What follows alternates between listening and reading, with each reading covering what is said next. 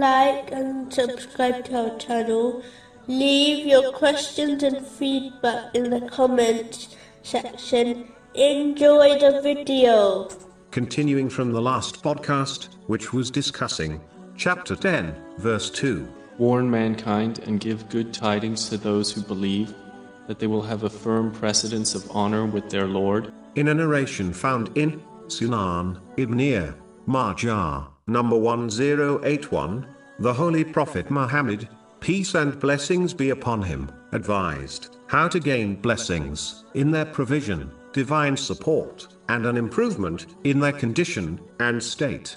The first thing is to sincerely repent to Allah, the Exalted, before one dies, as the time of death is unknown. This narration actually indicates sincerely repenting whenever one commits a sin, meaning repenting without delay. This consists of seeking forgiveness from Allah, the Exalted, and whoever else has been wronged, feeling regret, making a firm promise not to commit the same sin or a similar one, and finally, if possible, to make up for any rights which have been missed or violated in respect to Allah, the Exalted, and people. Next, a Muslim must make use of their time before they become preoccupied with responsibilities, illness, or a difficulty. A Muslim can achieve this by obeying Allah, the Exalted, through fulfilling His commands, refraining from His prohibitions, and being patient with destiny.